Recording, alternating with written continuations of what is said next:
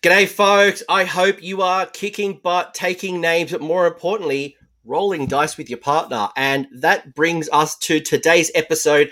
I am super excited. I know I say that all the time, but I genuinely really super duper excited because it's a topic that I've wanted to explore for a long time. And I've seen this discussion happening on the internet for many years. It's kind of twofold.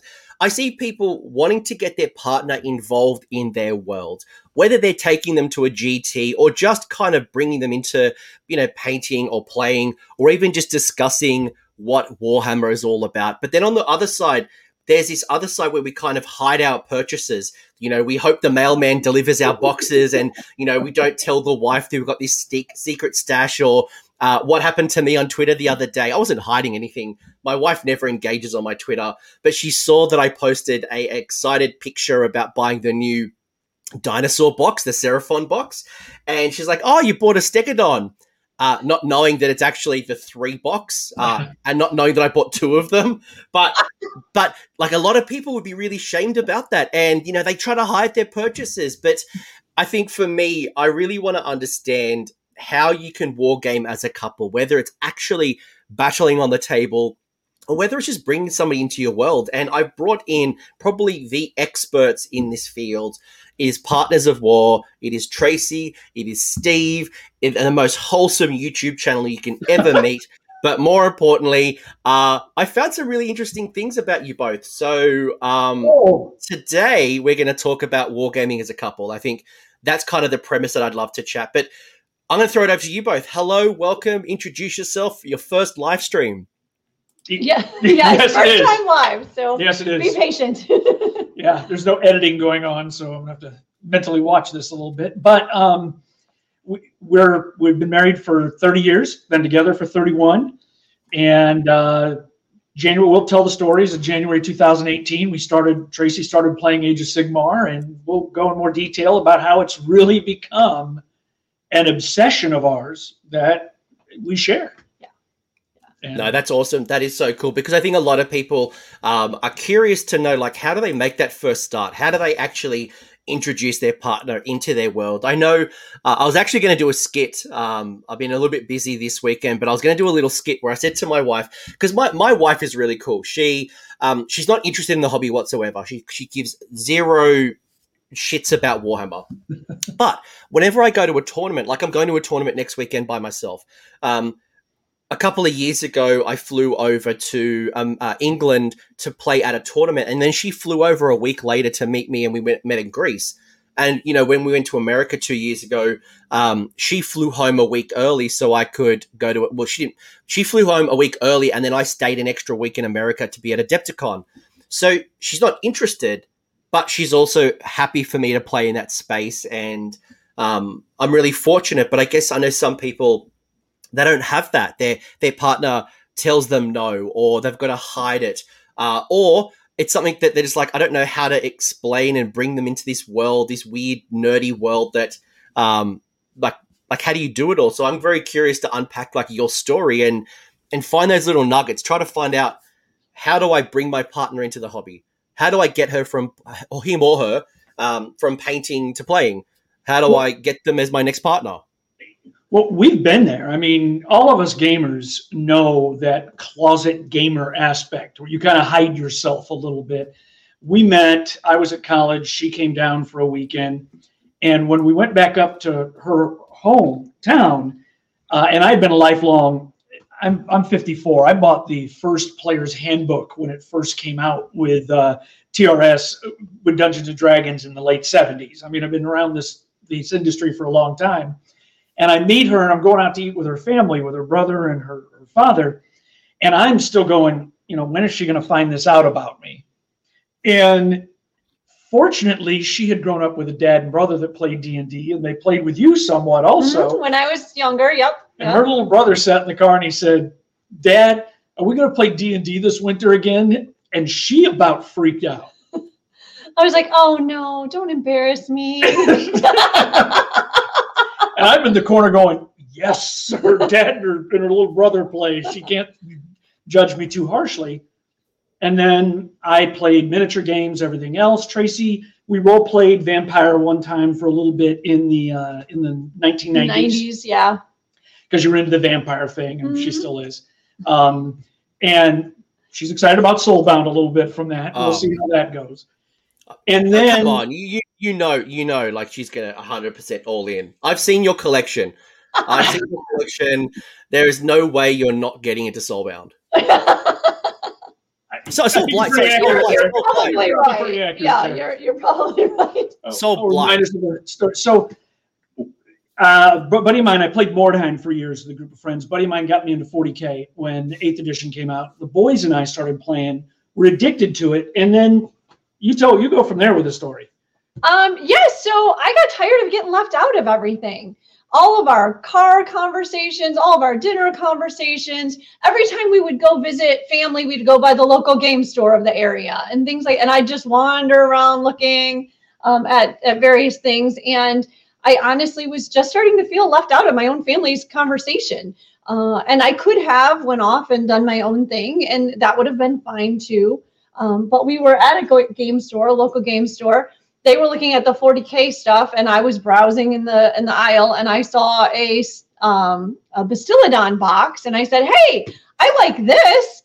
And she was like, "That we don't play that. We don't play that. It's not 40K. That's Age of Sigmar." And she went, "Well, if I had that army, I might play." And I said, "Boys, we're playing Age of Sigmar." Yeah. So then, about 2 weeks later, I had an entire army at my house delivered by mail. And the boys were vigorously putting things together so that we could play on the table for the first time. So it was really just a matter of me saying, well, I'll give it a try, and these guys being willing to switch over to something that interested me. It's funny you say that because, like, you never think about it. Like, I imagine whoever is in, you've got a couple, right? And one of them is a player or a painter. The other one isn't.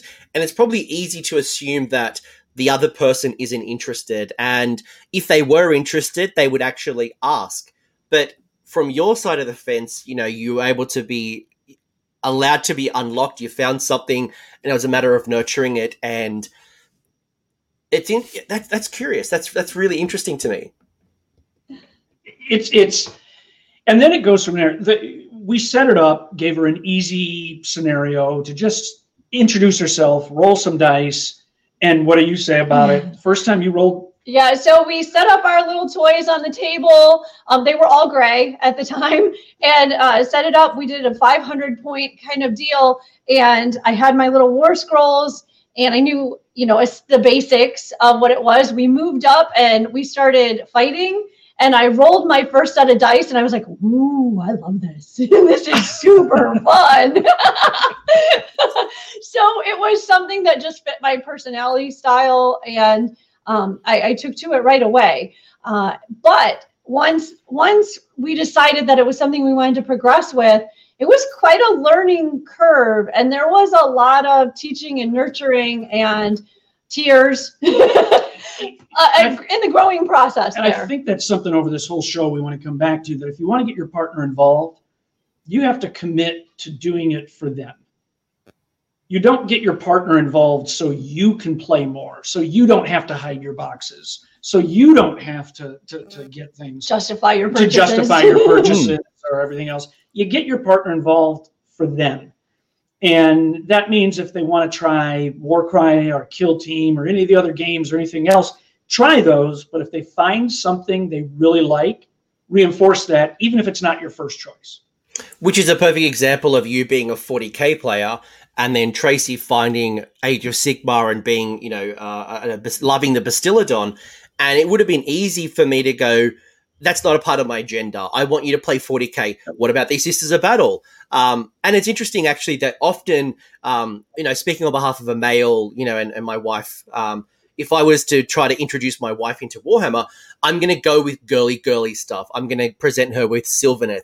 I'm going to present her with Murder Strippers, Daughters of Cain. I'm going to present her maybe with Stormcast with some female heads. But that's mine. That's what I perceive. And actually just going, here's a menu, choose what you might be interested in. And you've gone the dinosaurs.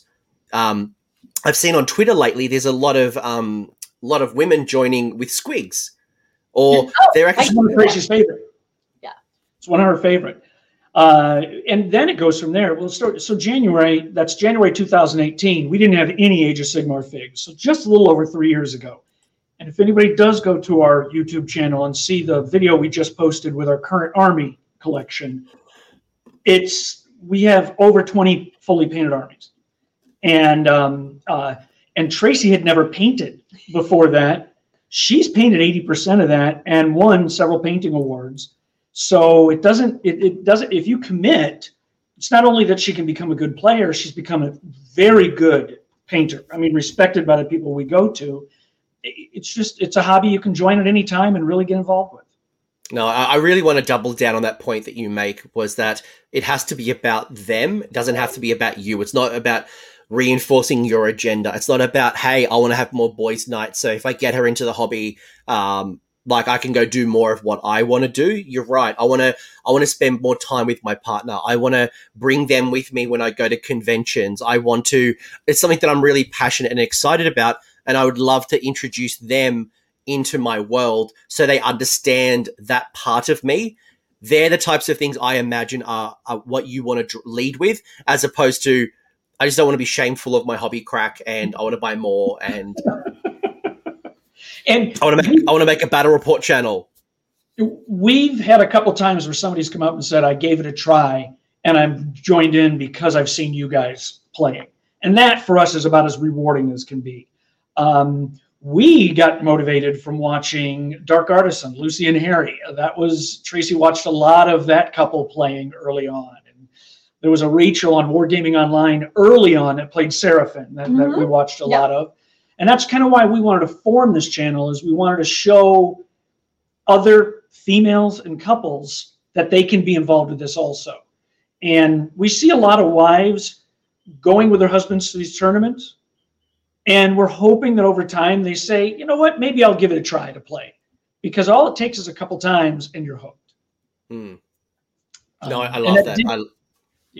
That did just happen in a recent tournament. Somebody we've been watching her 2 years ago. 2 years ago. She's been following her husband. We met him 2 years ago. And one of the recent tournaments was her first tournament game ever. And everybody celebrated it. Everybody was like, fantastic. You can put training wheels on, at least try to ride the bike. You know what I mean? And everybody will try to help. And by the way, I just want to point this out here that this show is not about getting your wife, your girlfriend, your missus, your other half. Because when I put this question out, I asked some people, what questions they have for you guys. By the way, a lot of fanfare for you guys. Big love. I always call this out as well. But people were saying things like that. I want to get my husband involved. I want to get my boyfriend involved. So it doesn't have to be me trying to introduce a woman to the game. Actually, it works the other way around. So I think I just want to call that out. This is not just about getting more women into the hobby, because there's also a big subset of women painters or women players, and maybe their husband's more of a jock or a sports guy, and that are like, it's not for me. I'd rather watch football. So just call that out.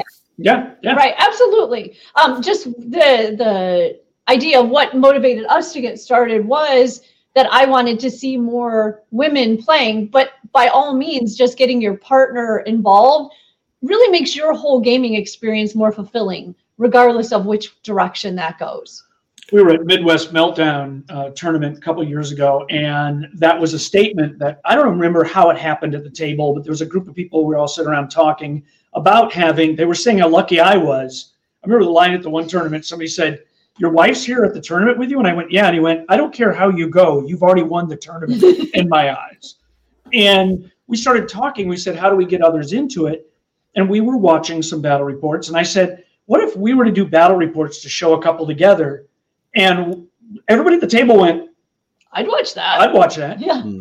And at first we didn't want to do it because we knew we weren't going to be highly competitive battle reports about and winning we weren't tournaments. Experts by any means. No way so we experts. thought, well, we don't want to come across as somebody who knows, all of the rules and things, because we didn't at the time. And then we just had the thought of just show us playing and having fun. And maybe people will like that. And it's been pretty well received. Yeah. No, I dig that. And I've noticed a lot on the social medias, especially during COVID, a lot of people were locked down and the only person they could possibly play would be their children or their partner or both. And I wonder what the impacts are going to be COVID, because I was doing a webinar recently. This is more of a professional thing.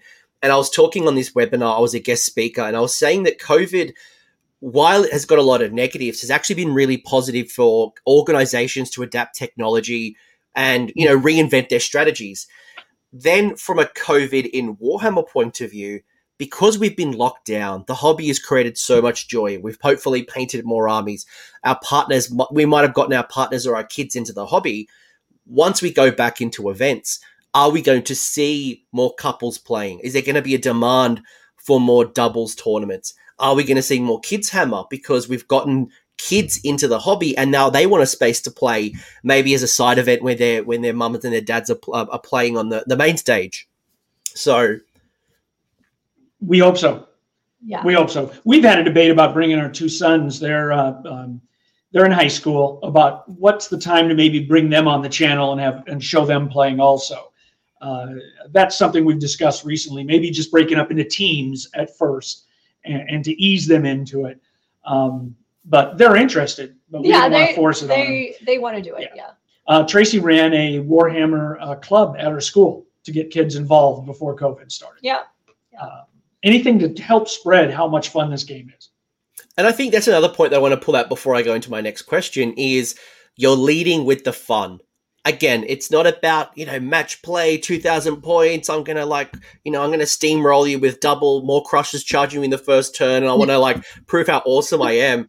It's about that experience, about having fun. And it's probably no different than a date night where it's about just enjoying each other's company. And, I imagine there's probably at times, maybe not on the battle reports, that when you guys play, some of the rules are a bit more lenient. Some of the times you're not trying to completely dominate your opponent, but it's just about having a fun, interactive experience. Yeah. It's no different for us than going to the movies, going to dinner. I mean, that is our kind of together time. Yeah, but someone in this relationship will beat the other one into the pulp on the table if they have the opportunity. I did hear about the competitive streak of a certain Tracy. Yes. I did hear about this. I did hear about this. I did hear about this. Oh yeah. I don't. Okay, so I'm not going to try to justify.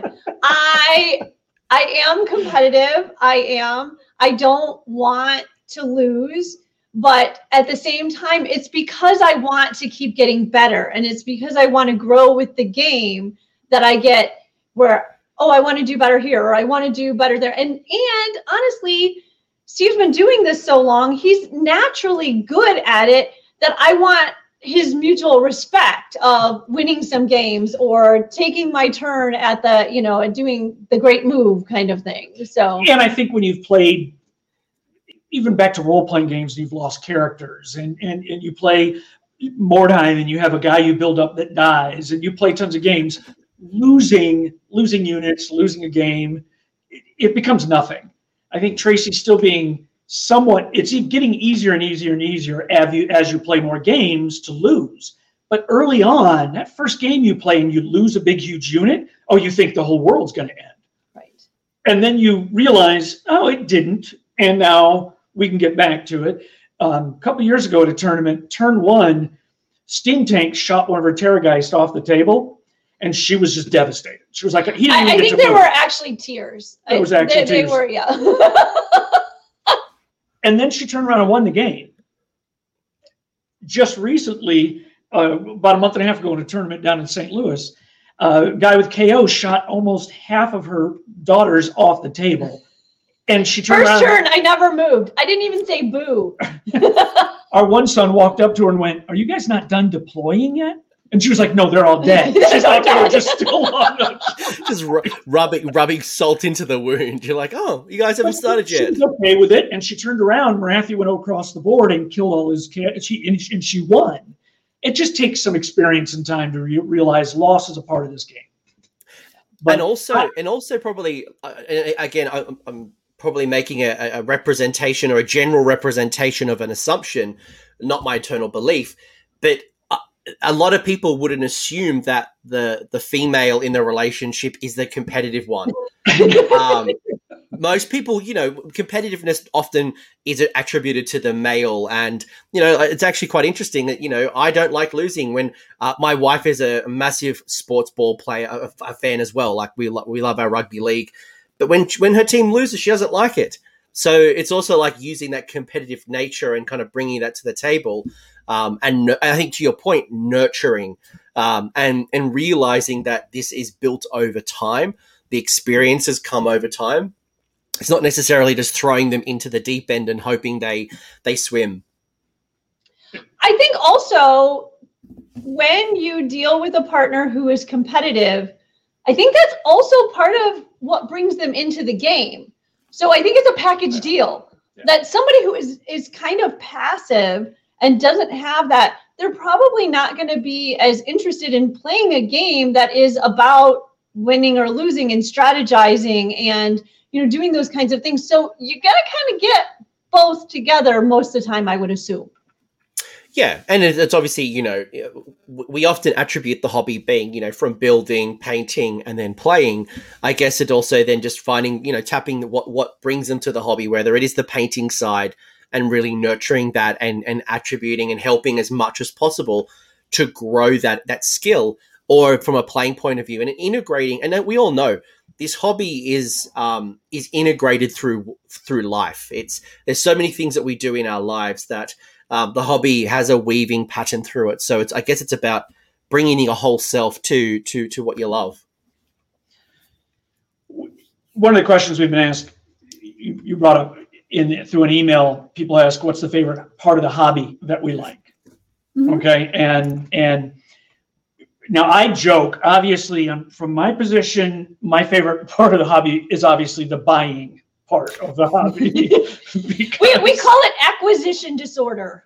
Steve has acquisition disorder. Big time. You combine that with my gaming ADD that I can't play an army more than 2 or 3 weekends and I'm done with them. That leads to a lot of armies. But Tracy said that in her answer, the favorite part of the hobby for her isn't she hates assembly. We all do that. I hate all that glue. Yeah. She loves the painting. She loves the playing, but it's how it's become something that we talk about in car rides. We hear about the meta changes and we know we get excited. We get up early on Saturdays to watch the new releases as a family, as a family. It has become that's so wholesome. That is so wholesome. We love the fact that we want to find 2 tournaments this summer on bookend weekends, someplace in the country that are nearer to each other within driving of a week, and we're going to take a vacation out and go to the one tournament the one weekend, travel to the other one, see sights, take a vacation, and go to the other one as a family. It's just become something we share as a group, and that's our favorite part of the hobby. And that comes back to the integration. It's not just about I play Warhammer. We talk about it. We're traveling. It's a part of our vacations. It's about our conversations. It's, a shared experiences throughout our world. And I think this is kind of the benefit. And whether you get your partner playing at a tournament like Tracy and Steve, or if you're just bringing them in so they just understand. They don't fully understand, but they appreciate and they recognize why the hobby is so important to you, then that's a massive win. The fact that, because I get a lot of people who I put on events or I promote events and they're like, oh, my wife won't let me go, or I'm not allowed to buy this. And look, obviously budgeting and financing aside, but bringing people on the journey on why this is important and hopefully they understand it, as opposed to, oh, my husband's just getting away and running off with the boys and getting drunk and, like they don't understand what we do.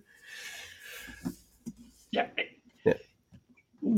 That gets into, part of the question when you talk about the finance and the money. There's no doubt, obviously, we have spent a lot of money in the last couple of years. But this is a tough area to talk about. Everyone has their level of what they can afford. Okay? But as long as you've got your bills paid, your investments and your retirement investments and your savings taken care of, that whole third area, I'm also a budget guy with my career and what I do. So this is something I do, is money. That third area is your entertainment, your how you're enjoying life. We live in a very modest home compared to what we could based upon our salary. We drive modest cars compared to what we could. We don't go out to eat at fancy places. If we don't go to movies, obviously with COVID, we didn't either, and spend with the family $100 that night. We take our investment and we put it in something we know is a benefit for our entire family.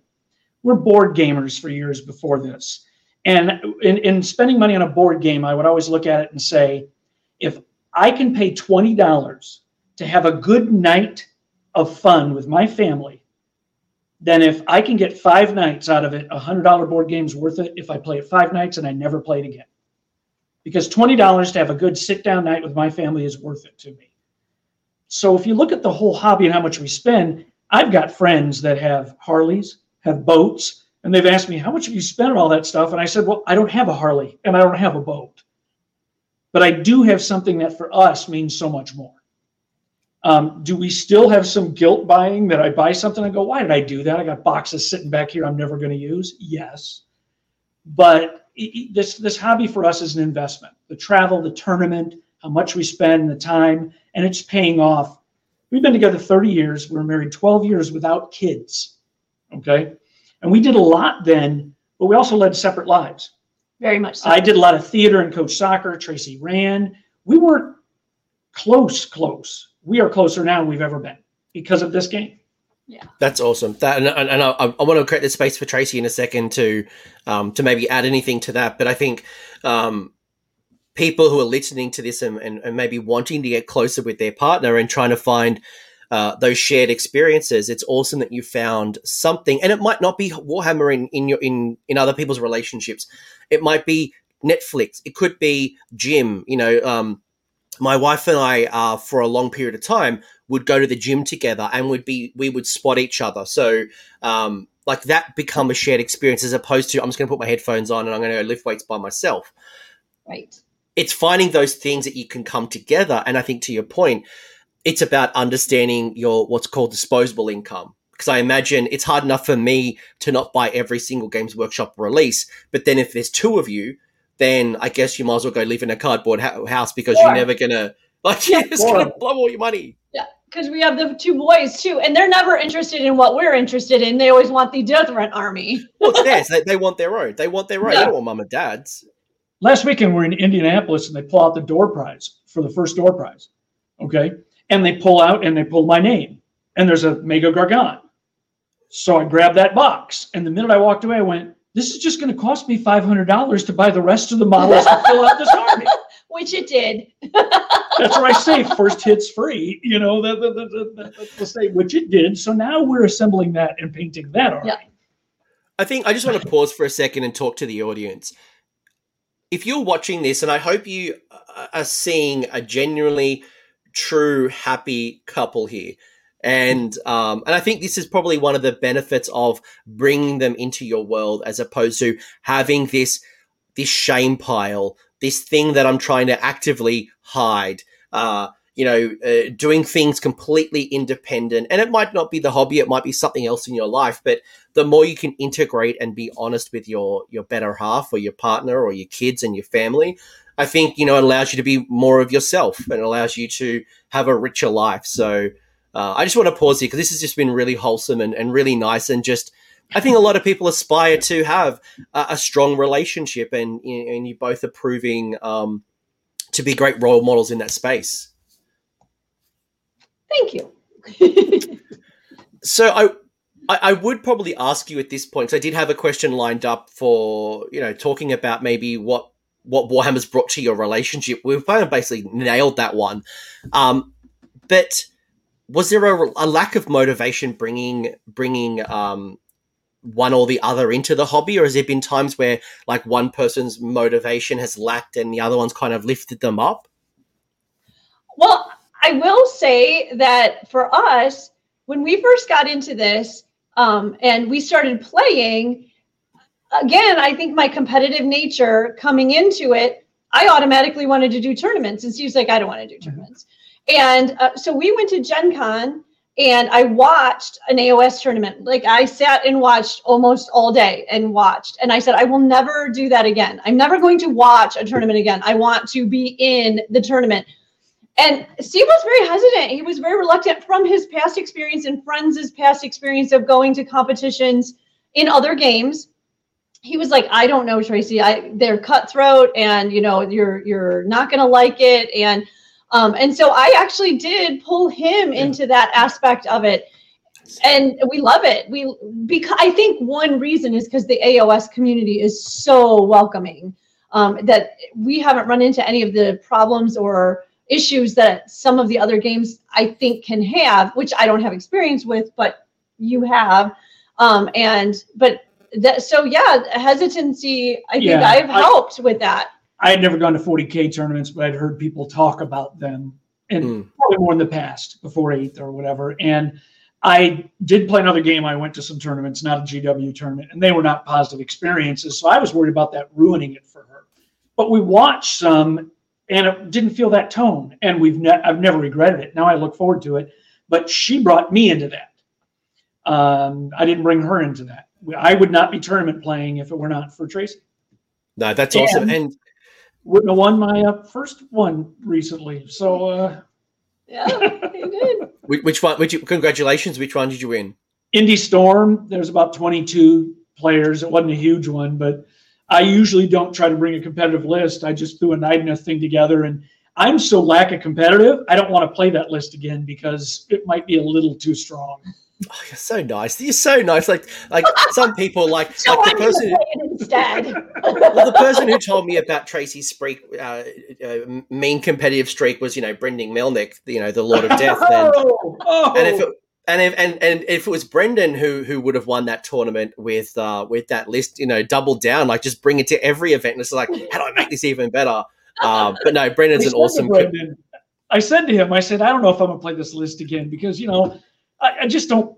And he went, what? He was like, are you crazy? He was like, you're on a roll. You need to bring that again and again and again. So there's just different. I feel that's extra pressure. That now I got to bring that list and I have to perform very well. And that diminishes the potential fun for me. So it's all different people. So we've talked a lot about what you both do together with the hobby. Is there a part of the hobby that you do by yourself? Or because sometimes I like to go to tournaments and sometimes like it's like alone time. It's, having some time away from my partner so that I can always be wholesome and bring my whole self when I'm with them. Do you separate anything, or is there a part of the hobby that you enjoy or you do by yourself? I think, she's more committed to the hobby than I am. There's no doubt. I end up doing like the film editing for battle reports, and that takes a lot of time. But Tracy does more painting, and oh my gosh, every morning she's getting ready. She listens to you, Coach. To you or to Honest Wargamer. I mean, she listens to much more. I don't get as involved with that as she does. And then I run up and say, hey, they just said that they have a list with 7 or 11 sharks in it. So Tracy's on more of the. So you'll do some painting by yourself, and it sounds like, Steve, you'll do a bit more of the editing by yourself. No, obviously not to say that this is your space and your space alone, but you do find some independent time in these little quadrants. Yes. We do, yeah. Steve has a night or a once a week D&D group. So when he's doing that, then I'm usually painting. And there's a lot of time. Steve's job really does take up a lot of his time too. So I spend a lot of time at home by myself because the boys are older now and they're doing their own thing. That's why I have so many things painted, because that's how I spend my time. Yeah, my job does take up a lot of nights at times. So, but now she's got something that she can do that, hey, if it's a painted army, benefits me also. I love it. You can paint some of my armies too. I'm trying to. It's amazing how fast she is. I go up there and it's like, oh, there's another unit done. Like, it takes me forever, and she just gets things done. So good for the channel. Man, get my wife painting. I even bought her a model. I'm like, oh, try painting this. She's like, no. Well, honestly, at the beginning, I could not believe this hobby took off. When Steve first introduced me to this, I was like, okay, let me get this right. I have to buy a box that I then have to cut all the pieces off and shave them down. Then I have to glue them all together. Then I have to paint it before I can play. How did this hobby ever get off the ground? But now I really like the painting part. I don't know that I'll ever love the glue part. I don't know about that. And I'm not good at it because those pieces are a mess. I got like arms coming out of heads and stuff. It's not good. But the painting part I really have taken to. I do really like it. I will say this reminds me of why I hate going to Korean barbecue. I'm like, wait, I need to go. I need to cut up my own meat. I need to cut up my own vegetables. I got to cook my own vegetables. I got to do my own hot pot. And I've got to pay you money to do that. To do all that. It's exactly the same. I'm like, no, I'll just go to a restaurant where you do it for me and I do the enjoyable eating part. Right. But it is like to what Nicole's saying in the chat here. It's really nice to see, such a happy couple kind of in the hobby together. And what's been really cool is over the last couple of months, I've been running a lot of like one-day tournaments and just bringing people back together after COVID because, in my country, we're very lucky to be a little bit more ahead of the curve. And I've seen more couples, more women, more children, more people coming and are much more diverse and even a lot of newer players. So I love that you're introducing, your partner and you're bringing them to this experience and they're having such a good time, which then leads to what Nicole's asked kind of as a question is, you've obviously talked really positively about Age of Sigmar. Have you played any other game systems? I know, Steve, you mentioned Dungeons & Dragons and 40K in the past. You played Vampire the Masquerade. Have you played other things like Blood Bowl, Warcry, even any non-Warhammer games like, I don't know, Saga or Bolt Action? Has that happened at all? I haven't played Saga Bolt Action, but I was a big Malifaux player. I've got all the God tier stuff. I played Mordheim for a long time. Old Munda. My boys are playing New Munda now. Blood Bowl. Just the whole list have gone through. Tried you with quite a few of them. Yeah, and I did give Silver Tower a try. I did give Warcry a try. Mordheim. Yes, Mordheim. I too much math for me, but math on the fly was not my strength. Tracy did go to a 40K tournament with her Drakari. Yeah, I do have a fully painted Drakari army. Beautifully painted Drakari army.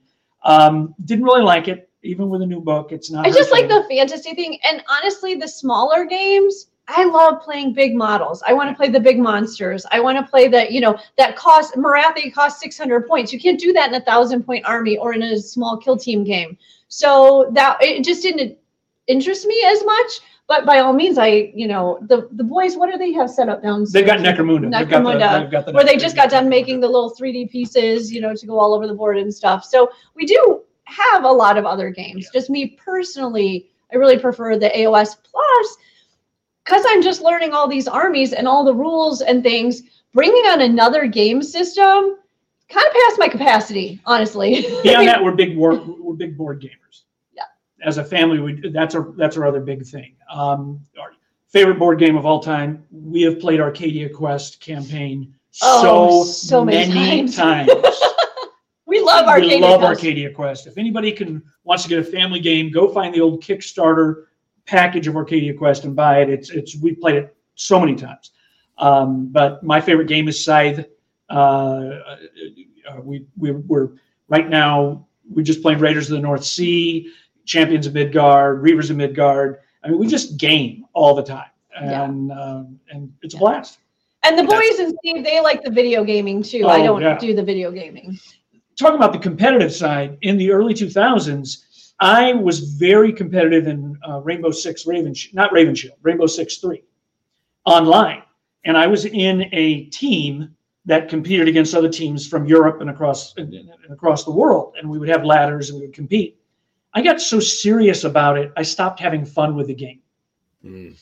And I've seen that in some AOS players and 40K players too. I committed, I will never, ever lose sight of the fun in something I do for entertainment ever again. And that's why I'm so lighthearted about winning, losing, playing. I realized that took me kind of in a dark place. And I know some people have come into a dark place in even Age of Sigmar. No, you're right. You're right. When I early on in Age of Sigmar, I would try to play like really hard lists as best as I possibly could with my armies. I'd never chase the meta, but I'd always be going really hard. And I got invited to the Australian Masters. You know, I went really hard on the competitive scene. But you're right, you start to lose the space of fun. And I kind of at that point made the channel, and it was kind of hopefully pull me back a little bit to focus on the fun. And in the game, and when I'm playing an opponent, I'm always thinking, you know, how do I make sure that I have a really good experience? Because this is potentially a watcher, and it kind of keeps me on point. But there's always a competitive space as well. Like I'm a little bit like Tracy. I'm like, I don't like to lose. I don't like units being lost. Losing is fun. I think that is part of the fun. I'm wearing this, by the way. I'm wearing this because my sports team has just won their first game. They had 6 losses in a row. They've just won their first game. And it's a wonderful victory. And I don't like losing. And the fact that they lost 6 weeks in a row, I'm like, ah! Yeah. So you're a big rugby fan? Yeah, absolutely big rugby league fan. So, yes. Yeah, so yeah, that's cool. But I do want to pull you up on something. And you were talking about other game systems like Necromunda, like Warcry, like Silver Towers. Tracy, you got into Age of Sigmar because one, you found the Bastiladon and you brought Steve with you. But let's say hypothetically, I was bringing my partner into the hobby, or trying to bring my partner into the hobby, and maybe we haven't gotten that far yet. Maybe my partner hasn't found the Bastiladon in their world. What are your thoughts on maybe introducing them to the more board game aspect of Games Workshop, the Warcries, the Underworlds, the Kill Teams, the Blood Bowls, the Lord of the Rings? Is that a good entry point, or do you think things like the 40k of the Age of Sigmar, the main game, is a better starting point? I think it's really going to depend on the partner, where they're at. If they've never had any game experience in their past, I think you're going to have to start smaller and start slower. We had at least board games to where we had some strategies and things like that you had to take into consideration. You don't want to overwhelm them. And a big game like AOS or 40K, they can be overwhelming. I think also, just because they don't like one of the games doesn't mean that they're not going to like one of the other games. So asking them to give you true feedback about, hey, let's try this. You might like it, you might not.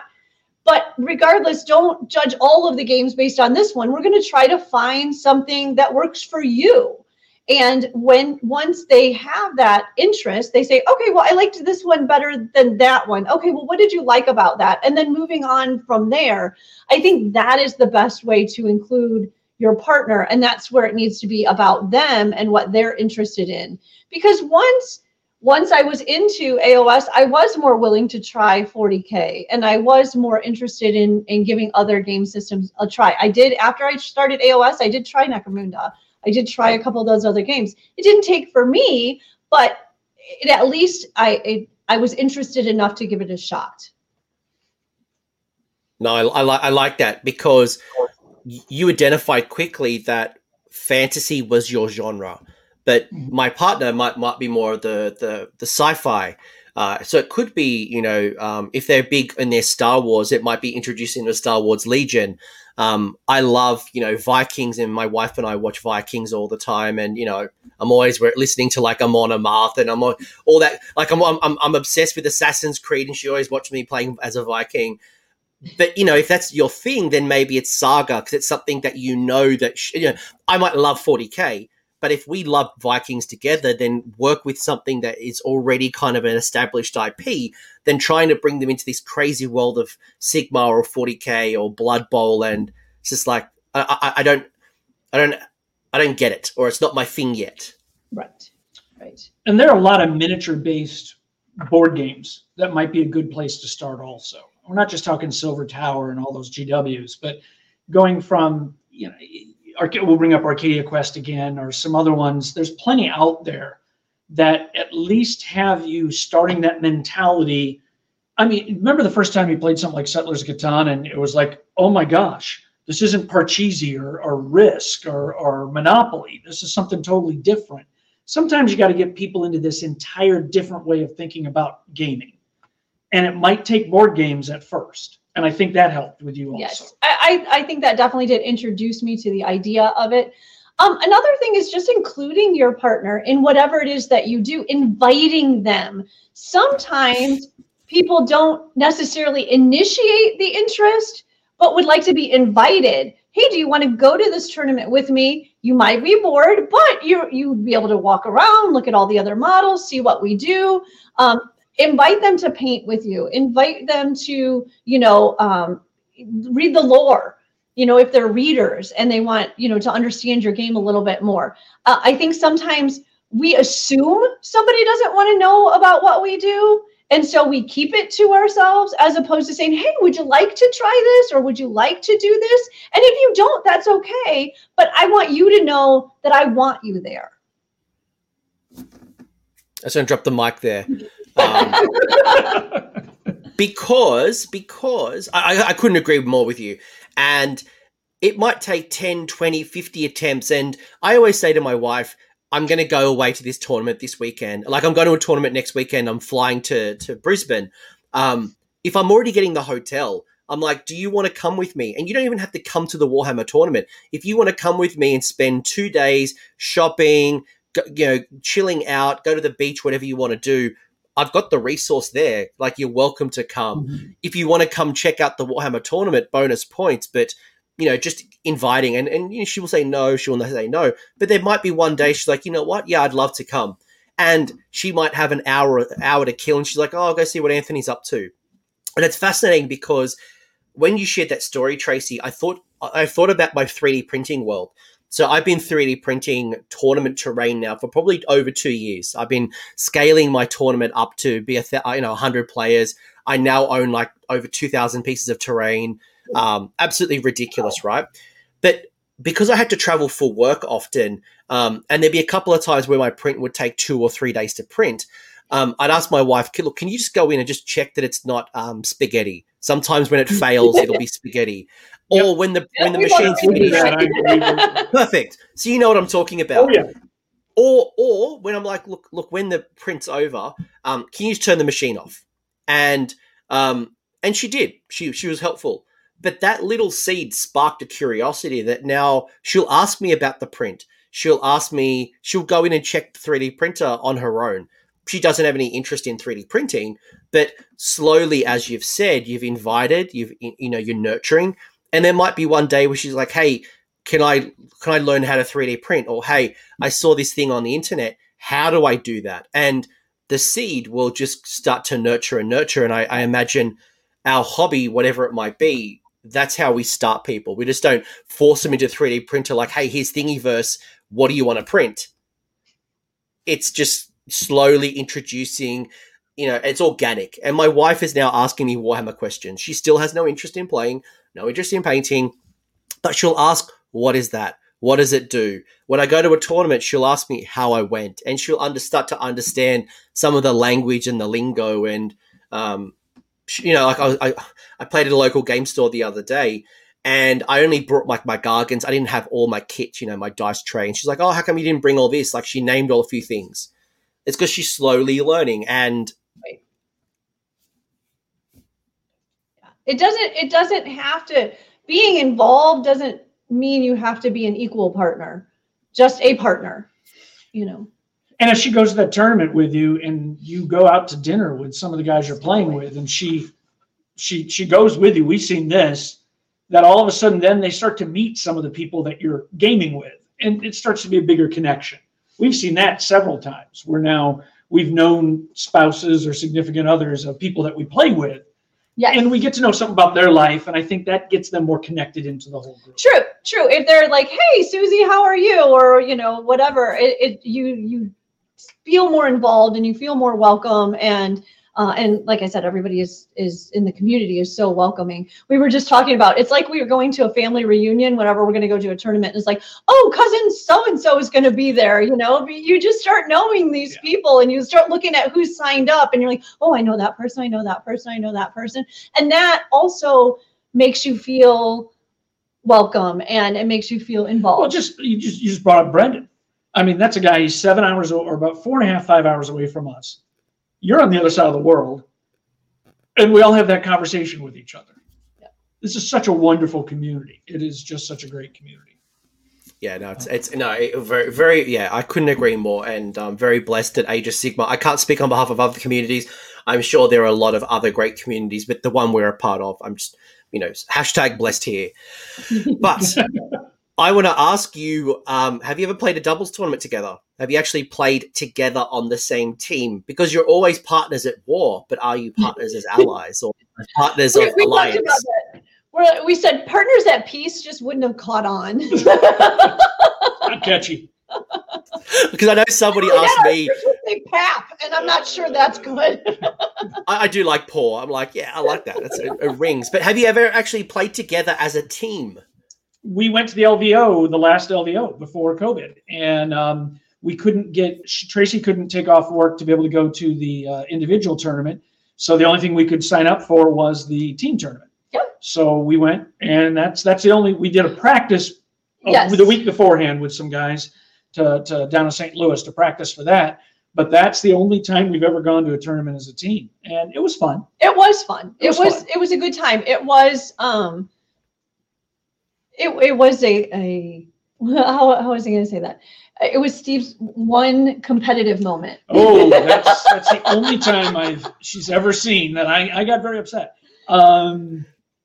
Yeah, it wasn't upset with anybody else. We go out to Vegas, and I'm playing shooty long strike crossbows because I can take them in a travel thing. You're going out to Vegas, and we're flying, so is my carry-on. I couldn't bring my Sylvaneth with the woods or anything else I was playing. And I left them butt out just a little bit, and before they ever got to shoot, one of them Stonehorns came in there and killed my whole unit. And I was like, I flew all the way out to Vegas for one of my 3 games to completely have wasted. So it was an all ghoul game. I was mad at so her ghouls had to play the whole rest of the game. I was mad at myself for if it was a local tournament, I wouldn't have bothered. But that's the only that's our. No, that's our only. Yeah. He kind of looked at me and was like, "You're ticked," and I was like, "I'm not ticked at him. I'm ticked at me." So how do you handle that? What? How do you handle that? How do you handle, because someone had raised a point with me, prior to this show, and they're like, I want to introduce my partner into the hobby, but they don't like losing.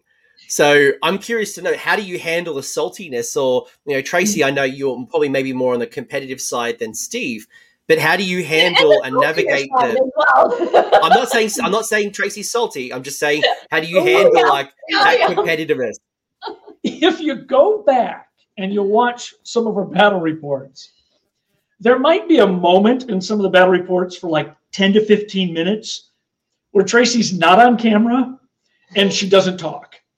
That we continue to play, and I'm just being jovial as can be. And I need a minute.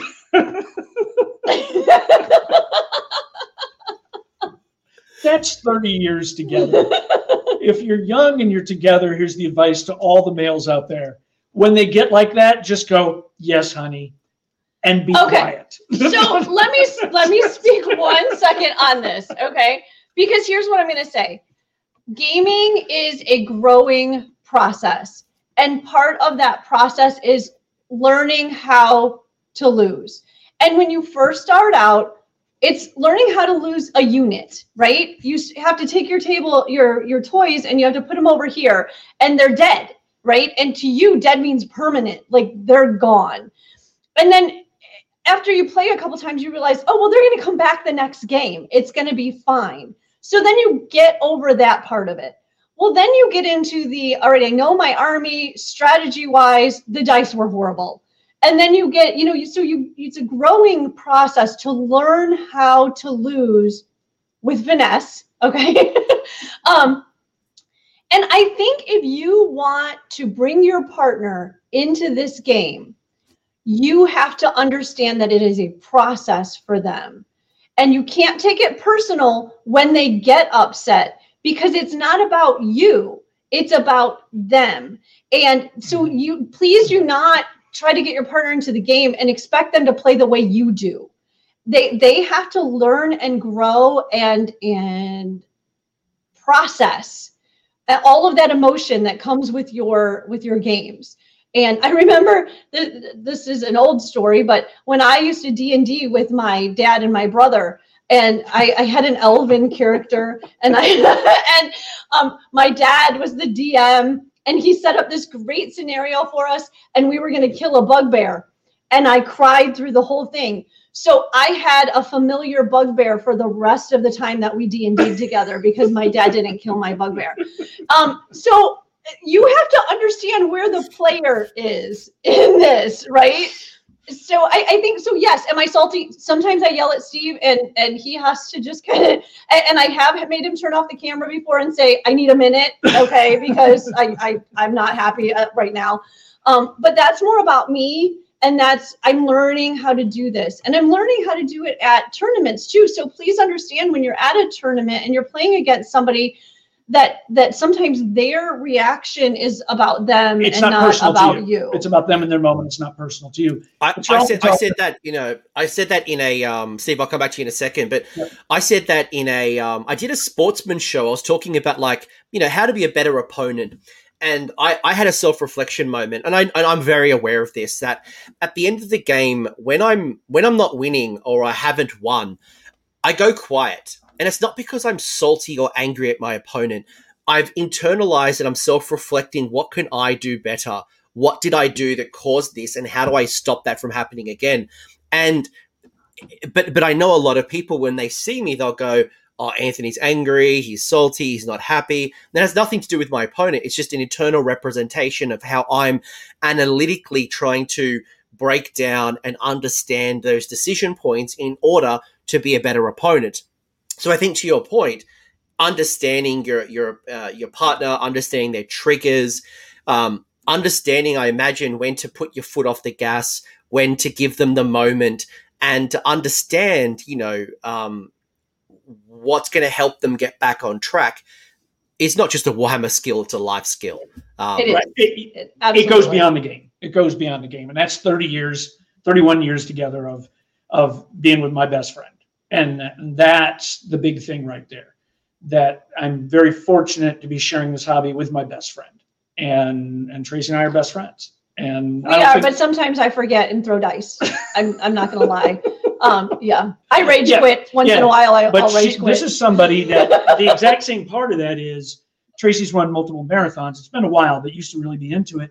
She ran the Marine Corps Marathon, and you had a stress fracture to the point it showed up on an X-ray. So a broken leg on mile 16, and finished the marathon. That's the type of intensity. She did roller derby, up until 4 years ago. And I stopped because I dislocated my shoulder. You tore your rotator cuff and broke your shoulder after being hit. So Tracy's an intense person in a lot of different things, and I admire that about her. I can hear there's so much mutual respect in you both. And I think, again, it comes back to maybe the points right at the start of just bringing you guys closer together. Tracy, sorry, I'll let you finish your sentence. And I want to pull up Nicole's question. It's a really good one too. Oh, I was just saying, it's a package deal. If you're going to be with an intense person, you get the good and the bad. You do. And sometimes there is. Oh, and I have my level of intensity also, so there's no doubt about it. It's never personal. It's not like, screw you. I can't swear, otherwise YouTube will probably demonetize me too much. But not the language. But Nicole here raised a really good question. She, mentioning that, do you have any hobby goals as a couple for Age of Sigmar? The partner, so Nicole and Scott, Scott is obviously the partner, set goals to attend more tournaments, and they've been to 7, which is one, and got another one coming up. So, first off, that's awesome. That's incredible. I love that you both set up. Amazing. Do you both have goals, and do you have any Age of Sigmar goals as a couple? We haven't talked about it, but I bet you she would agree with me if I said we've got to get more content out on our YouTube channel. Yeah, we life gets in the way, and we honestly don't play Age of Sigmar nearly as much as probably people would think. Yeah. We are, again, Steve's job is very time consuming. So when we do get time to play, sometimes you don't want to video it, or sometimes you don't want to edit it, and you just want it to be for fun. So I would very much like for us to increase the amount that we put out there, but it's not going to happen if it's going to take out the fun part of it for us, because we do it as a supplement to our AOS life, not as our AOS life. 100%. For anyone, content creators, yourself, myself, and everyone else who's creating Age of Sigmar or Wargaming content, sacrifice so much to create this content. Like Broken Realms Be'lakor, which just kind of is released this weekend. It took me days to get across the book, the changes, to film, to edit that video. That's time that I'm taking away from gym, from relationship, from playing games. And you're right. Like, could I create more videos? Absolutely. Does that turn my hobby into a job? Potentially. Yep. So sometimes you just got to turn off the camera. You just got to have fun. You got to forget about it. Do you want to do more? Yes. That's the reason we're not monetizing. Okay, we could, but we've never clicked the monetize button. And there's two reasons. One, in the beginning, we just didn't want people to be faced with ads when they came to ours. And now YouTube's putting ads on ours anyway. They're monetizing. So you think, why don't you? Internally, the minute we start talking about monetizing, we're worried it starts to mentally become a job, not just a fun hobby. Yeah. And I think we've discussed that. We're worried about that. And right now, we just like throwing stuff out there when we can get it together. I've got one I'm about to get finished about how to magnetize models and put them together. I've got part of it filmed. And I want to get some more small stuff like that together. We get asked all the time to do painting videos. And ironically, all we say is, all we're going to do is link the other videos we watch on YouTube of people painting. I mean, true. That's what we do. But even if we get small stuff out, we want to get some more stuff out. No, do it, please. Because I think the thing that I've learned in my journey, because, one of the challenges that I had as a early reviewer, I get my book because of the postage differences between the UK to Australia, I get it like 2 or 3 days before it hits the shelf. And initially I didn't want to review any of this stuff. I'm like, everyone else has got their review out by then, and because just purely by restriction, I can't get it out earlier. What's the point? But actually, you'd be surprised how much the community wants to hear your opinion and your voice and your observations and takes. So I would advise you to create your own videos, do your tutorials. I'm sure people would love to hear Tracy's explanation and painting tutorials and tips and tricks that she's learnt. And maybe some advice on how to use dry brushing using makeup brushes without stealing your missus' makeup brush. Like go buy some separately. I know when I bought makeup brushes, my wife looked at me with like what are you doing? Why do you have makeup brushes? Brushes, though. Those are great. They're so good. They're so good. I've stolen. Sorry, Tracy. No, go ahead. I was just going to say, when you said that whenever you do something for AOS, it's at the sacrifice of something else. Our lives have completely changed around here. Like, I don't have a clean house like I used to, and I rarely cook anymore because I gotta paint, people. All right. We used to have, before AOS, we had a rule. For 27 years, we had a rule. Saved our marriage early on. Saved our marriage. And this is advice for young couples together. The entire house is hers. I get one room. And that one room was usually an office. And that office is where I could have my computer. I could play my video games. I could model. I could paint. I could do everything. And she could not come in and get upset with me if my office wasn't clean enough for her. I had one room. She had the house. Good deal. And it worked out well. It did. You don't mess up my house. I don't mess in your room. Now she's in my room painting all the time. Yeah, and I'm like, clean this stuff up. So at first it was like I lost my room. then I started to look back and I went, no, she lost the house. I did. We have boxes of models everywhere now. We have half-assembled things everywhere. We have Amazon boxes everywhere. I mean, it's ridiculous, honestly. I kind of had the same. No, that's kind of a lie. I've been putting sprues and shit everywhere along the house for a long time. But my wife has recently entered my space, so my recording studio. My wife's been working part-time. Well, not working part-time, but she's working a couple of days at home, a couple of days in the office, like just, a bit of flexible working. And on the days that she works at home, I give her my studio because her job requires more customer-facing conversations, more meetings. So I wanted to give her the private space, and then I set up. But in return, she's got this backdrop. So whenever she's talking to clients, there's all this stuff like awards and naming heroes and painting racks and like... So I get it. So to get us back on, this is funny. This is I don't know. No, this is really good. I'm really enjoying this, and I'm learning so much about relationships, and you could take this and put it into any hobby, any aspect of life, and I think the same lessons apply. But if you both, let's say there's the next battle report coming up, and you both want to play the same army. Let's say you've got the Deepkin army and Tracy wants to play Deepkin, but Steve really wants to play his Deepkin. Who gets first dibs? Oh, that's not even a question. There's two reasons it's obviously her.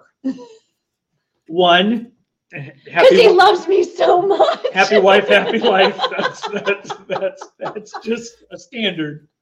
But two, I am the last person to ever lay claim to one army. I cannot stay with one army beyond. She teases me all the time. Most people would say, "Hey, I have a winning army. That's what I'm going to play." Steve's like, "Yeah, I'm not sure I'm going to stick with that. I need to go do something else." I think one of the things Steve enjoys so much about the game, when we talk about what it is that you like, Steve really likes building lists. He loves combing over the books and saying, "Oh, what would this do together?" Or, "Oh, look at these two things play off of each other," and those kinds of things. Not to the competitive level, but the introductory level, looking at the different armies and seeing what the strengths are. Finding the synergies. Yes, I do like that. I do like that. And the next army I'm going to play is going to be my favorite one all the time. So if she wants, the boys too, there's multiple armies the boys have that originally were going to be my armies. They said they had interest. I let them have them. Yeah. So I'll play whatever. Not selfish that way at all. No. And if it's my goal to get her in the hobby, then I should be giving up. Yeah. No, I dig it. It's a trade. It's a trade-off. You're right. I love it. Which then kind of actually Cyber Dudes, made an interesting question was, and it's kind of where my wife is, and I'm not pushing her, by the way, and I'm actually really happy if she has no interest. I'm happy for her not to get involved. It's it's whatever. Much like I don't want her to keep inviting me to every little thing that she wants to do. Like it's okay to have independent things as well as couples things, so long as you've got something in the middle ground for you to share. But Cyberdude was mentioning here, what advice would you give to convince, that's an interesting word, what advice would you give to convince the significant other to play with him? She supports me, but simply is not into getting into the game. I think it's a give and take. Is there something she would like you to do with her that you're reluctant to do? It would be movies was a big one for us early on. I wanted to see the chick flicks. Steve wanted to see the action movie, so we would trade off kind of thing. And then you learn to like the other person's, genre as much as your own. So that might be an avenue to go and say, "Hey, why don't we just throw this on the table this week, and the next week you can pick date night. You can pick what we do," or something like that. And when you set it up that is something that's very simple, straightforward, allows them the easy wins. I mean, not just gives it up, it allows them the win isn't necessarily the game, but allows them, the worst thing you can do in teaching anybody a new game is to make them confused about what's happening and have a bad experience. So set it up small, have them get the small fun. and hopefully then that makes them want to try it again, and then allow them to control how far they want to go into it. Don't push them. Don't push them too much. I know. I did a show. I think it was last year. It was like Women in Warhammer or Warhammer Women, and one of the conversation points that I've had, because there's been a lot of discussion about getting more women in the hobby, and I'm saying this on behalf of the fact that my partner is a wife, and one of the things that I got feedback about in the past was that an Age of Sigmar game, which is about 3 hours long, probably closer to 4 hours if you try to introduce and teach, and that 4 hours is a long time, and the incentive to play a game for 4 hours is not attractive to potentially your partner.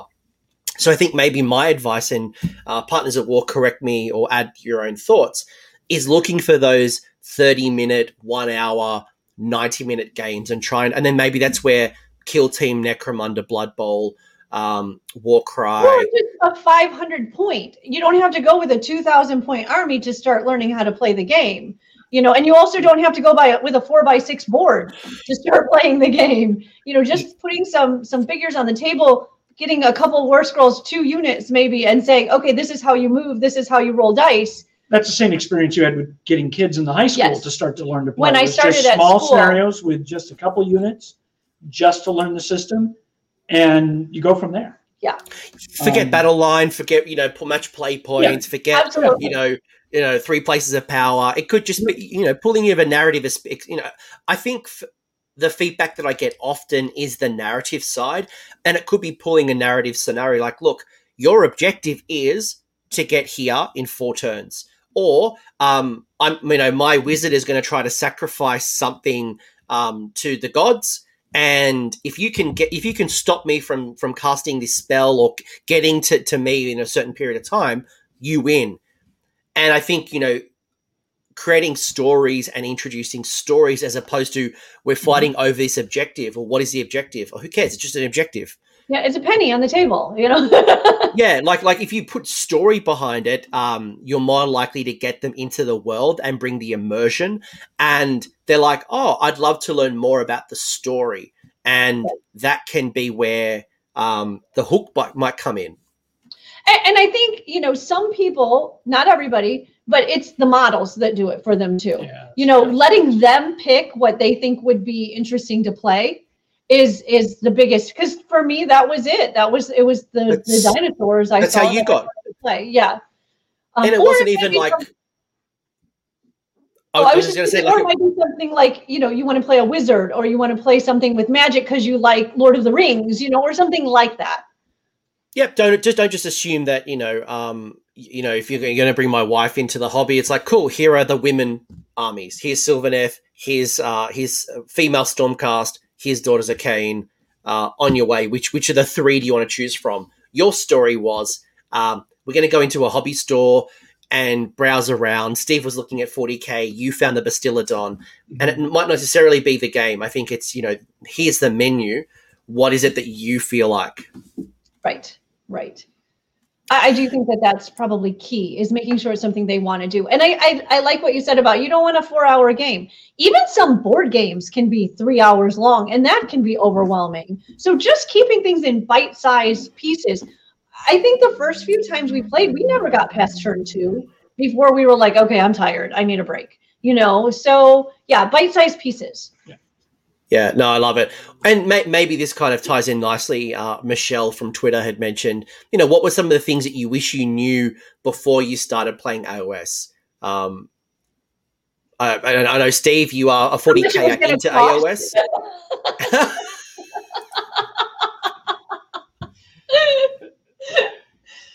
I think all of us wish we knew some of the boxes we were never going to put together and never. Or we're going to put together and paint and never make the table. I never would have put Galariel together and taken the time painting her, knowing how bad she is.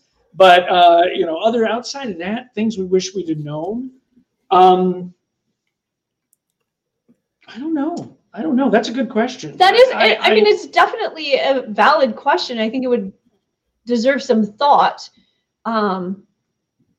Honestly, I wish I would have known earlier so I could have started playing earlier. You know, I missed out on a lot of years of fun of something that I just didn't make time for. So, and maybe it wasn't the time. Maybe that wouldn't have worked, 10 years ago. I don't know, but I won't even go back to just AOS.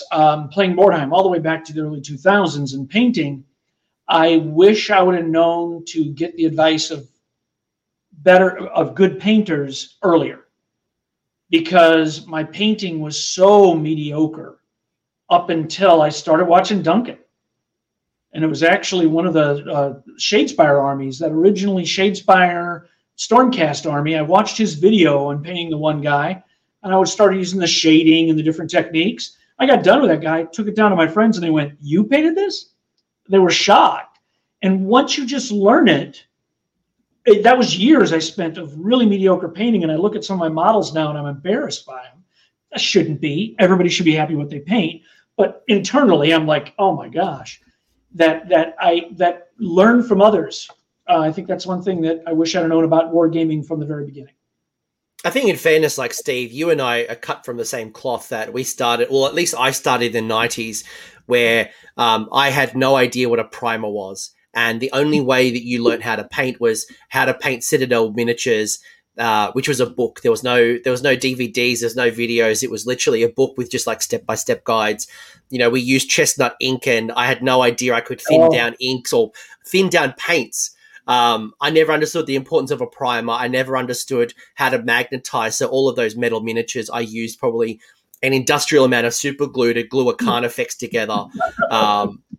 And like, you know what I mean? Like, the hobby's become so more accessible and so more informative that there are so many content creators, male, female, kids, from all over different countries and so many different languages.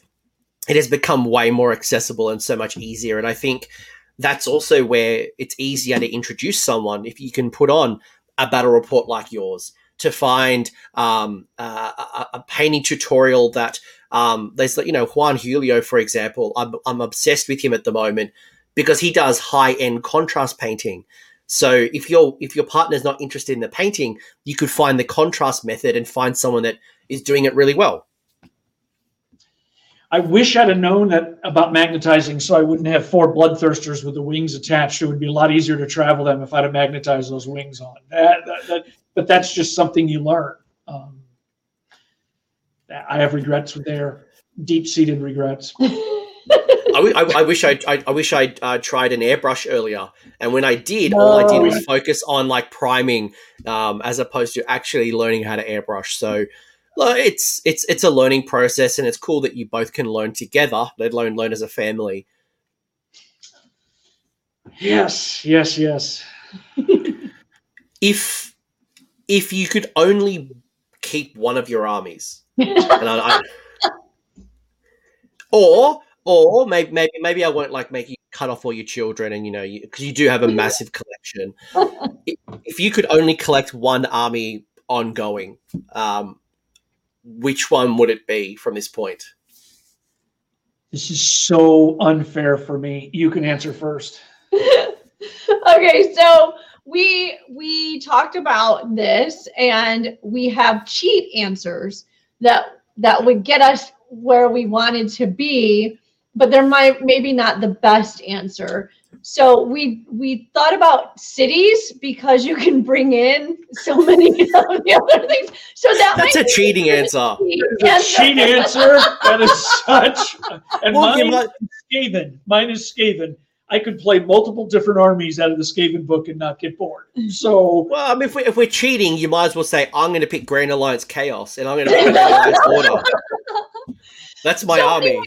If I had to choose one that I just really like playing the army and I'm still holding out for some love from GW, I would play Gloom Spikets, because I want those spiders like nobody's business. I love my spiders, but I never play them. So I'm really hoping that eventually I'm going to get to play those guys and do well. I've changed my mind on this question 5 times since you asked it. I don't know if you only won. Oh, maybe I would probably have to come back. Slaves is even somewhat of a cheating answer because there's a lot of difference in there, but not as much as Skaven or cities. But maybe Sylvaneth, once again, just because it fits my moving shenanigans play style the best. I like being able to have board control and move things around and keep you guessing where I'm going to come from. And for you got to match your play style. And that's what matched with the Idneth build that I had that I just brought in, really matched my play style also. But Idneth's model range is so limited, I wouldn't want to be stuck to them. Sylvaneth was probably where I'd go. No, I like it. I think I would choose cities.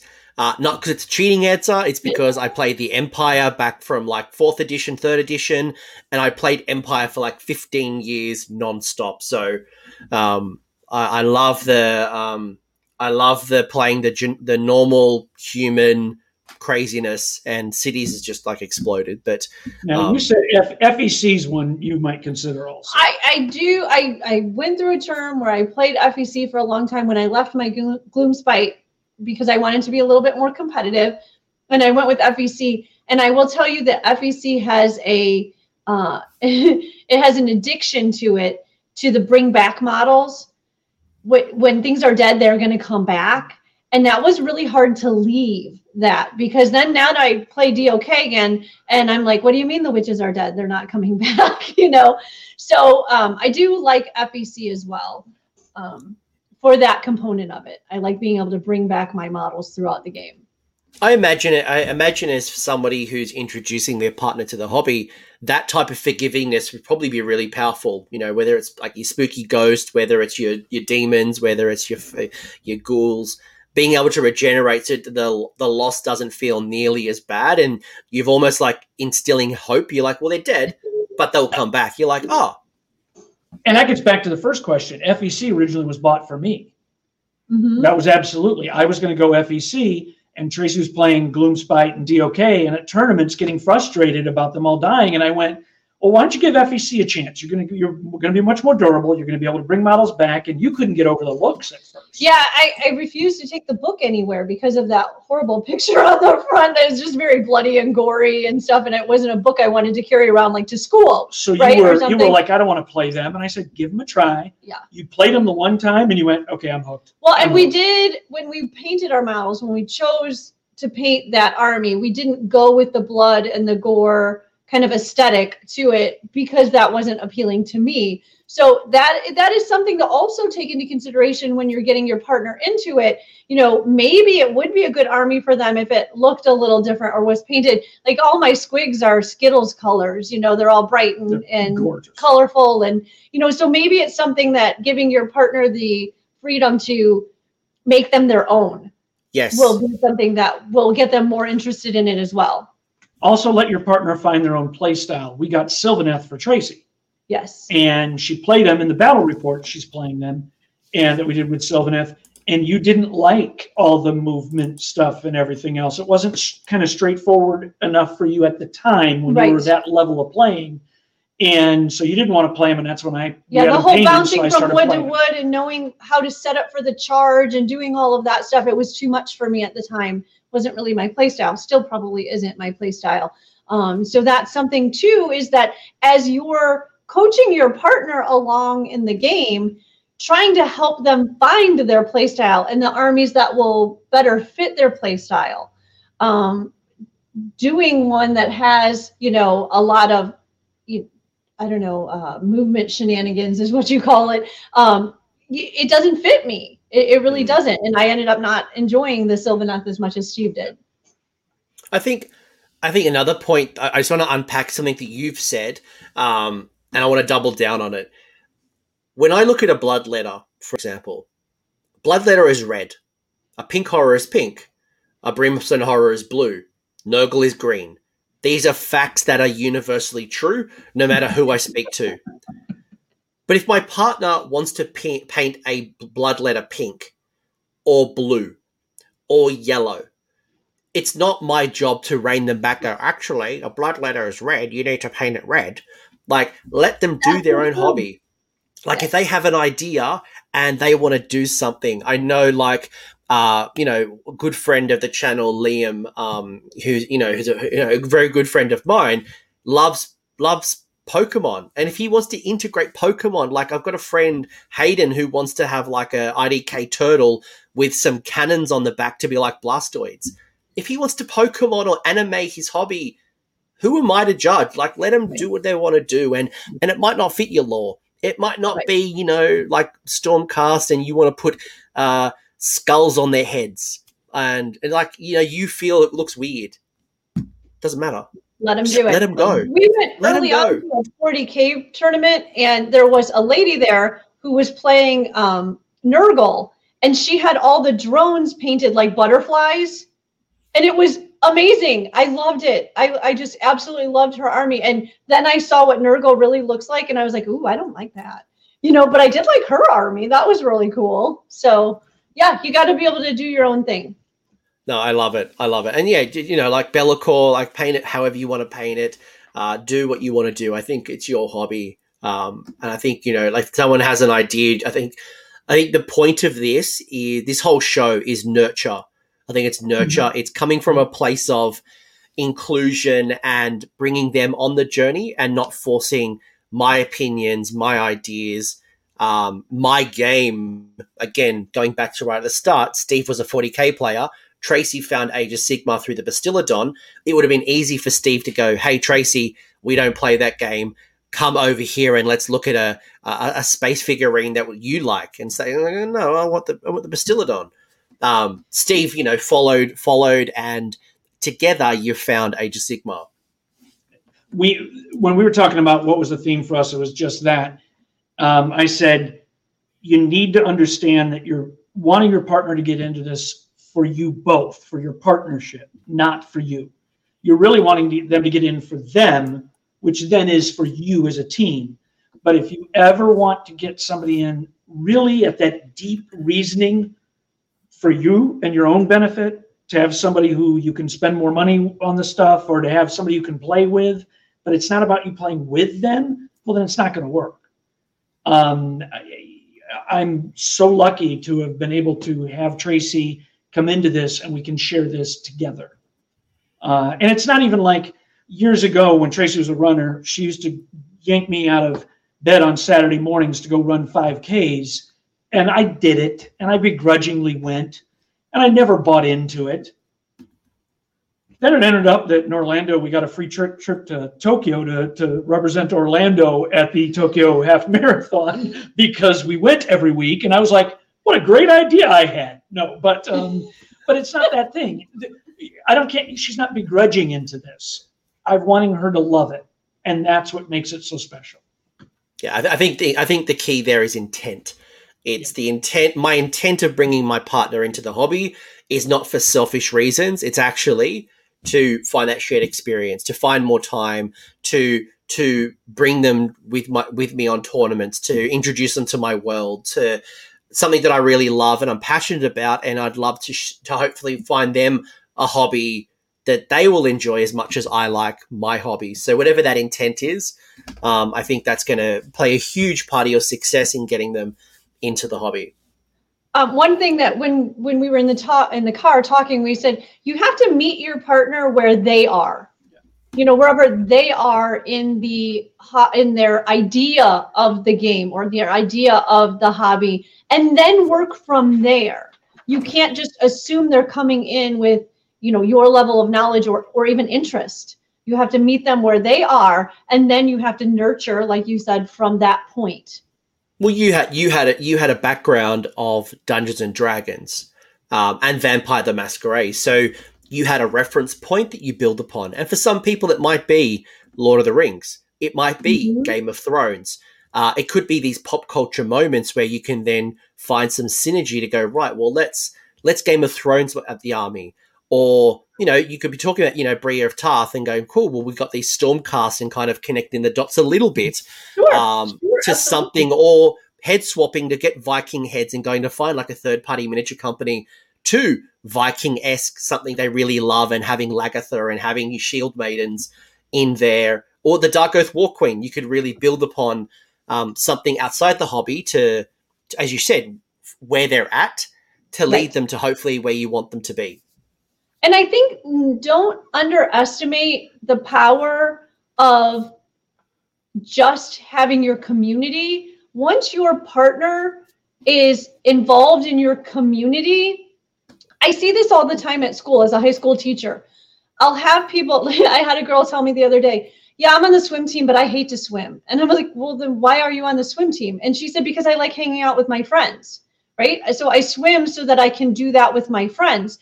And bringing your partner to the game store with you to, talk game or to watch a game played or something like that. And as they get to meet the other people who are in your community, sometimes that will bring them in just because they want to be around those people and they want to be involved in the conversation with you. And that may spur on a little bit more interest too. Because I will say, once I started playing here at home, I don't know that I would still be playing today if it was just still the four of us, right? Just playing the same thing over and over and over again. It is our community that keeps me excited about the game. It really is. And that might be a way to include your spouse or your partner as well. Just today, we found out one of the guys in St. Louis, he's in the military, he has to transfer. And I let Tracy know, I said, this guy, I'm not going to say his name, out of privacy for him, he has to transfer and leave. And she went, oh, for one, I'm going to miss him. And two, then she was like, is the girl that he's been dating going to go with him? So there was this whole thing. She doesn't play. She just comes to a tournament every once in a while. But we get to know everybody so much that it becomes something bigger than the game. Right. Yeah, no, and you're right. Like the people make any hobby. It's the community makes it. So any way you can, again, integrate, introduce them to people, realize that the miniatures is just a vehicle or a catalyst to something greater. And, that's great. Awesome. I love it. I love it so much. This is so wholesome. It's so nice. And I put out a call out to the chat for any final questions. I've got a couple kind of burning questions that I want to kind of wrap it over. Burning questions. Not like burning, like just like some things that I really want to ask. But chat, you got like 30 seconds to punch out some final questions if you have any final questions.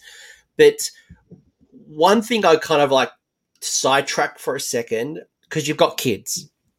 And Tracy, you're a teacher as well. You've mentioned that. I'm not doxing you or anything.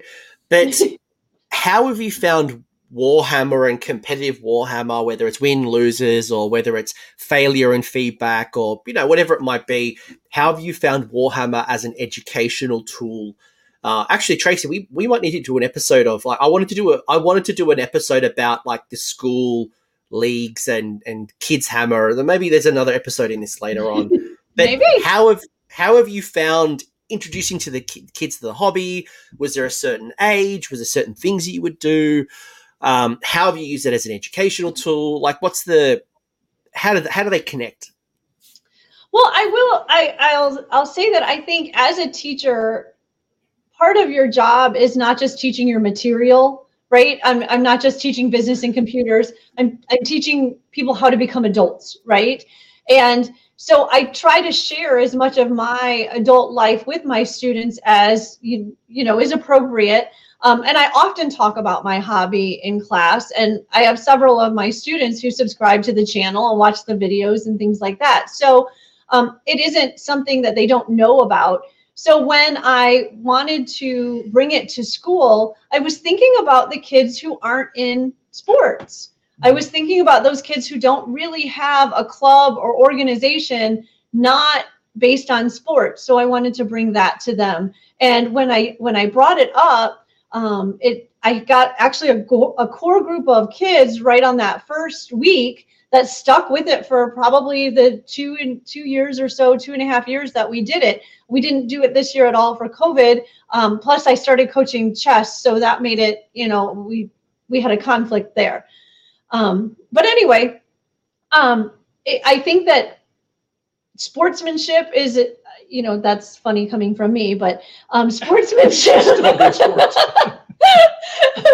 being a good sportsman is definitely a life lesson. Understanding that sometimes you have to work outside your comfort zone. I do have one player who plays, and every time she plays, she's like, well, I just don't know what to do. And she has like analysis paralysis kind of thing. And we work through that.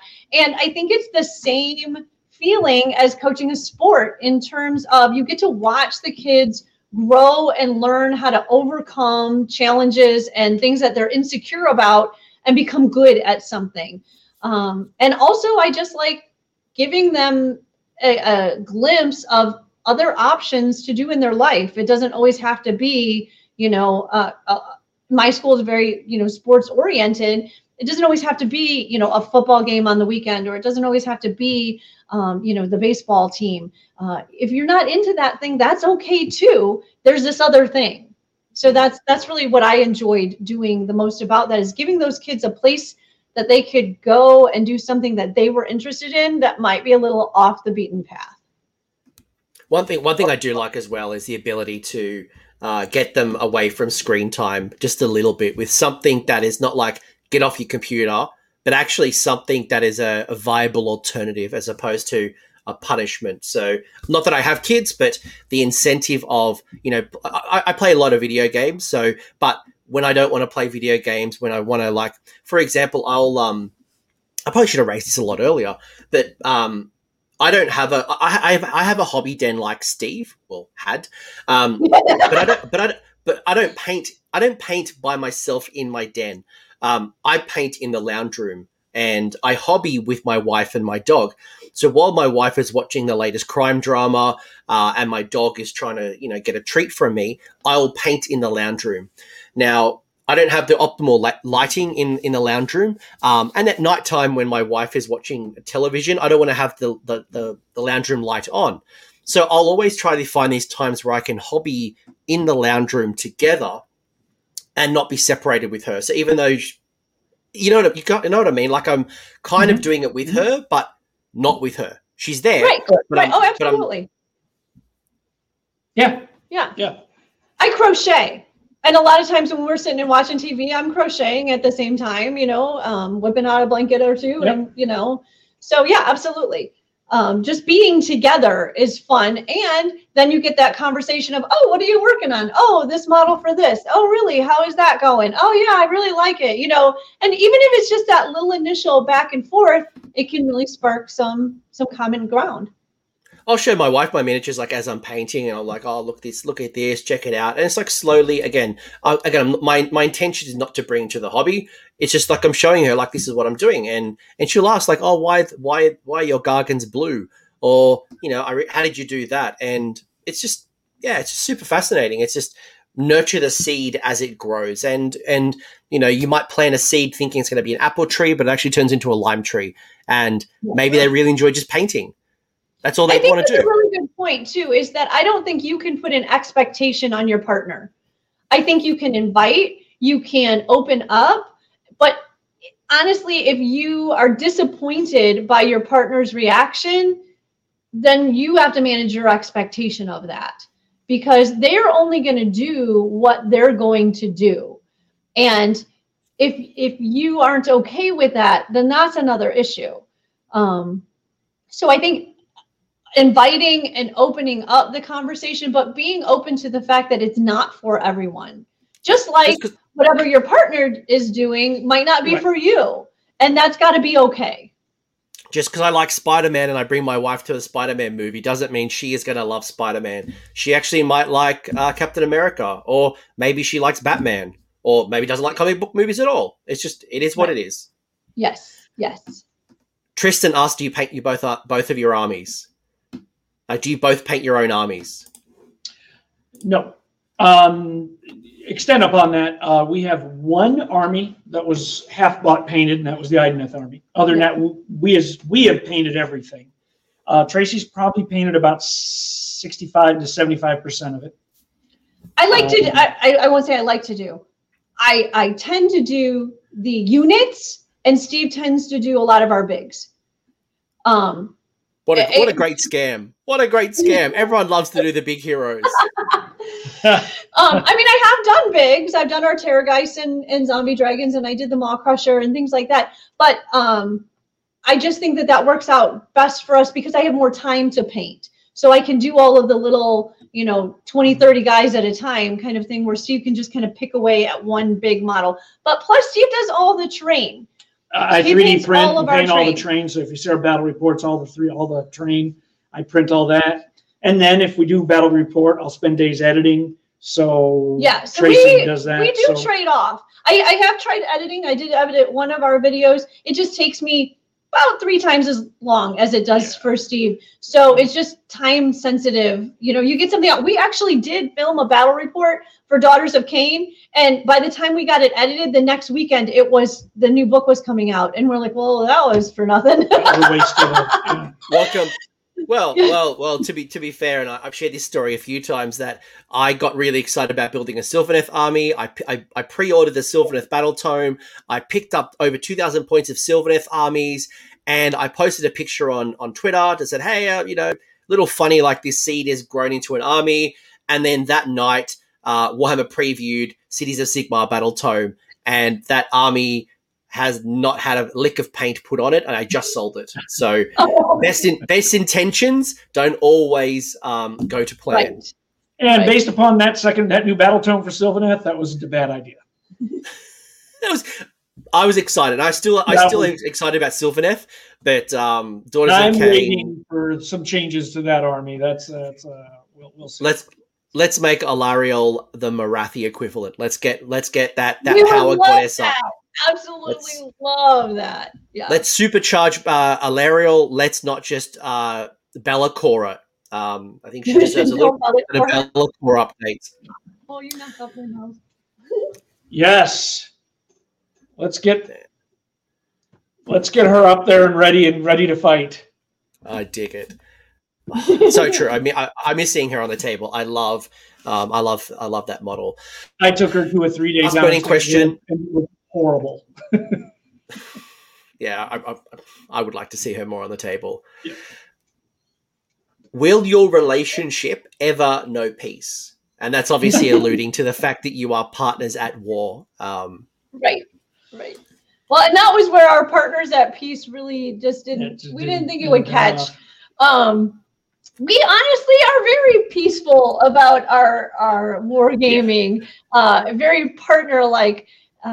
We were on our way back from Colorado, I believe, or was it Yellowstone, when we were talking about what we were going to name our channel, our YouTube channel, when we came up with Partners at War. And it was simply because it's wargaming. But yeah, we are, other than those salty moments, which I admit to, we are rarely at war. I can honestly tell, like you guys have so much mutual respect and love. This has been honestly almost 2 hours of just solid goodness. I feel warm and fuzzy inside. And more importantly, if you've watched this from the start or you're just tuning in late, and I'd highly recommend you go to the start, you both have shared so many wonderful lessons and ideas and experience, how Warhammer and the hobby has helped create and enrich life. And, you know, if your partner doesn't get into Warhammer, it's not their thing, you try, don't force feed it down their throats. You know, I'm sure there's going to be something else you can find mutually together that you guys, you know, like I mentioned earlier, my wife and I go to the gym often together. We'll go to the football together. You know, we'll find other areas that we can do things together. Just because one thing doesn't work doesn't mean I shouldn't stop. But if there's enough signals that, look, this is not working, just, you know, let's try to find some other area.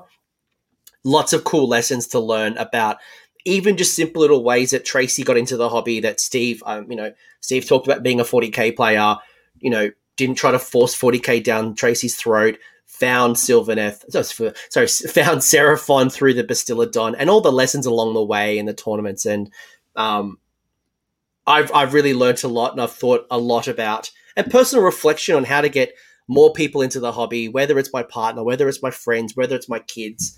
A lot of cool lessons. But to bring us home, is there any hints, tips, advice, shout outs, recommendations? Channel links are below, folks. If you want to, I highly recommend subscribing to Partners at War. Go do it right now. Bring us home. We just get involved in the hobby as much as possible. And spend time looking at, if you want to look at YouTube and content creator, there's so many great people out there that are just selling how wonderful this game is. We're lucky and we feel glad to be a part of that. As I said, we don't monetize. We do appreciate subscribes and comments and likes, of course. It just lets us know to continue. Right. That's really all. That's all we kind of we. And it leads us in a direction in terms of what people are interested in seeing, interested in watching. Armies they'd like to see, things like that. Then we know what to put on the table that people are going to actually watch and want to look at. But if there's a takeaway from us that I think we want with people is to go out and get involved.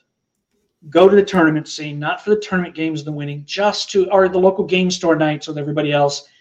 Find the joy and the fun in this larger community. If it so happens your one local game store doesn't have that, don't judge everybody. You'll find it someplace else. Because the vast majority of people we've met that play Age of Sigmar are just wonderful people that we enjoy being around. Right. I think also, just as a side note that made me think about that, based on what you guys were just saying, is that I think you have to also be an advocate for the game. If you're always complaining about the game, if you're always talking about the loss and how you got robbed with the dice, and how if you come back from the local game store and you're telling your partner about all these horrible things and this person cheated and that person, just brought a broke army, or this person did this and that person did that, that's also not going to make them want to play the game. So if you are a good advocate for the game in your own household and how you approach it and how you see it, that will also lend your partner to be more positive about the game. Great. Oh, 100%. Like Steve talked about not wanting you to go to a tournament for the first time because he had heard stories in the past of negative experiences. So why would Tracy want to go to a tournament when he's heard so much negativity? And, Tyler's, amen, like couldn't agree more with that. It's, if you're whinging and complaining and, you're just constantly talking negativity, then of course your partner's not going to get involved.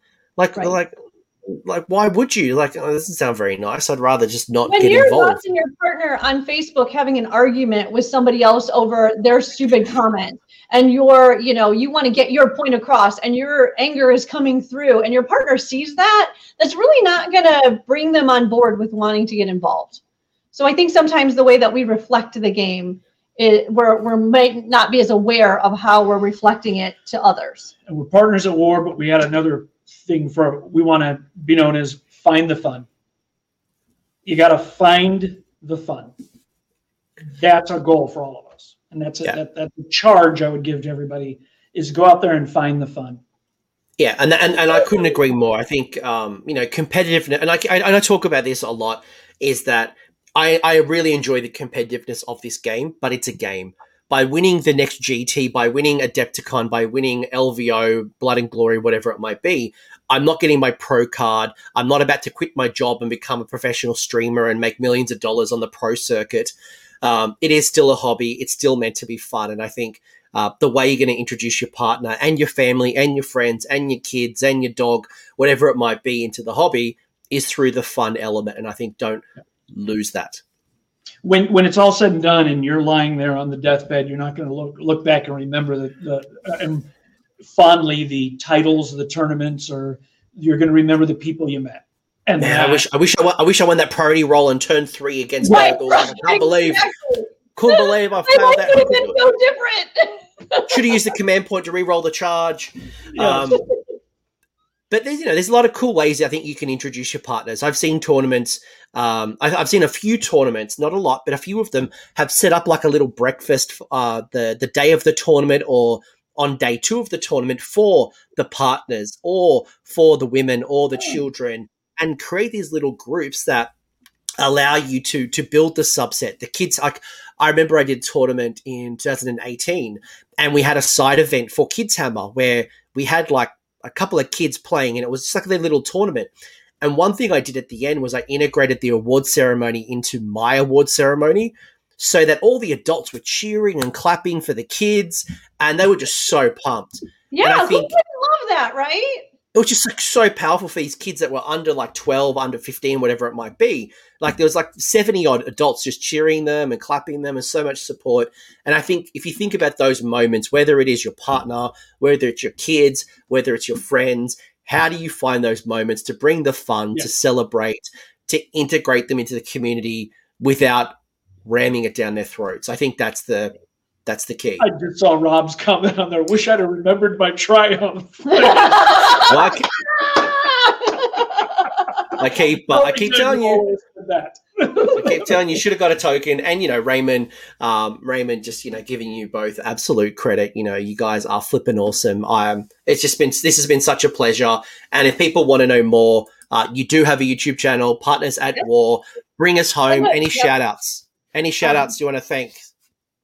Well, I want to thank you. There's just so many people. Our gaming group. The group out of Indy we're friends with now, the Milwaukee guys, the St. Louis guys, the Gateway Gamers, our local game store in Springfield, Illinois, 217 Comics and Games. If you're ever in Springfield, Illinois, that's where we tend to play and where we are. New store up and coming, great guys there. Support your local game store. I know that online shopping can be quick and easy, but give that brick and mortar store a good share, not all, but a good share of your purchase. They exist for our fun. Right. And, as I say to people, pay where you play. Yes. Yes, absolutely. Pay where you play. Otherwise, you're not going to have the space to play anymore. Yep. And we're big fans. You'll see there's so many people out there. Rerolling Ones, Dark Artists, and you guys. There's so many good YouTube places out there to watch that we enjoy watching also. Mm-hmm. No, I dig it. Thank you both for your time. This has been awesome. I've tried to wrap up the show 4 times now, but you just are so much wholesome fun. And I could continue this conversation for probably many hours now. And I think, Tracy, you and I have a date in the near future to talk about Kids Hammer. I would love to talk more about how to get kids into the hobby. We've got such a cool emerging group of hobbyists, and more and more people are getting in. So I think it's how do we nurture. We have a date. We have a date sometime soon. So let's tap into that. But let's wrap it up. Thank you both for your time. This has been awesome. And as always, don't forget your triumph and subscribe to Partners at War. Thank you, Tracy. Thank you, Steve. Have a great night. Thanks, bye. I hope you found that discussion valuable. If you did, give the video the old thumbs up. And if you have a comment or an insight, leave it in the comment section below. The champions over here are my AOS Coach Patreons and YouTube members. So you guys are bloody legends. Thank you for all the support. If you want to know more about the support programs, the links are below down here in the episode description, along with a link to the Discord server so we can continue this conversation. Until next time, don't forget to name your characters and have a good one.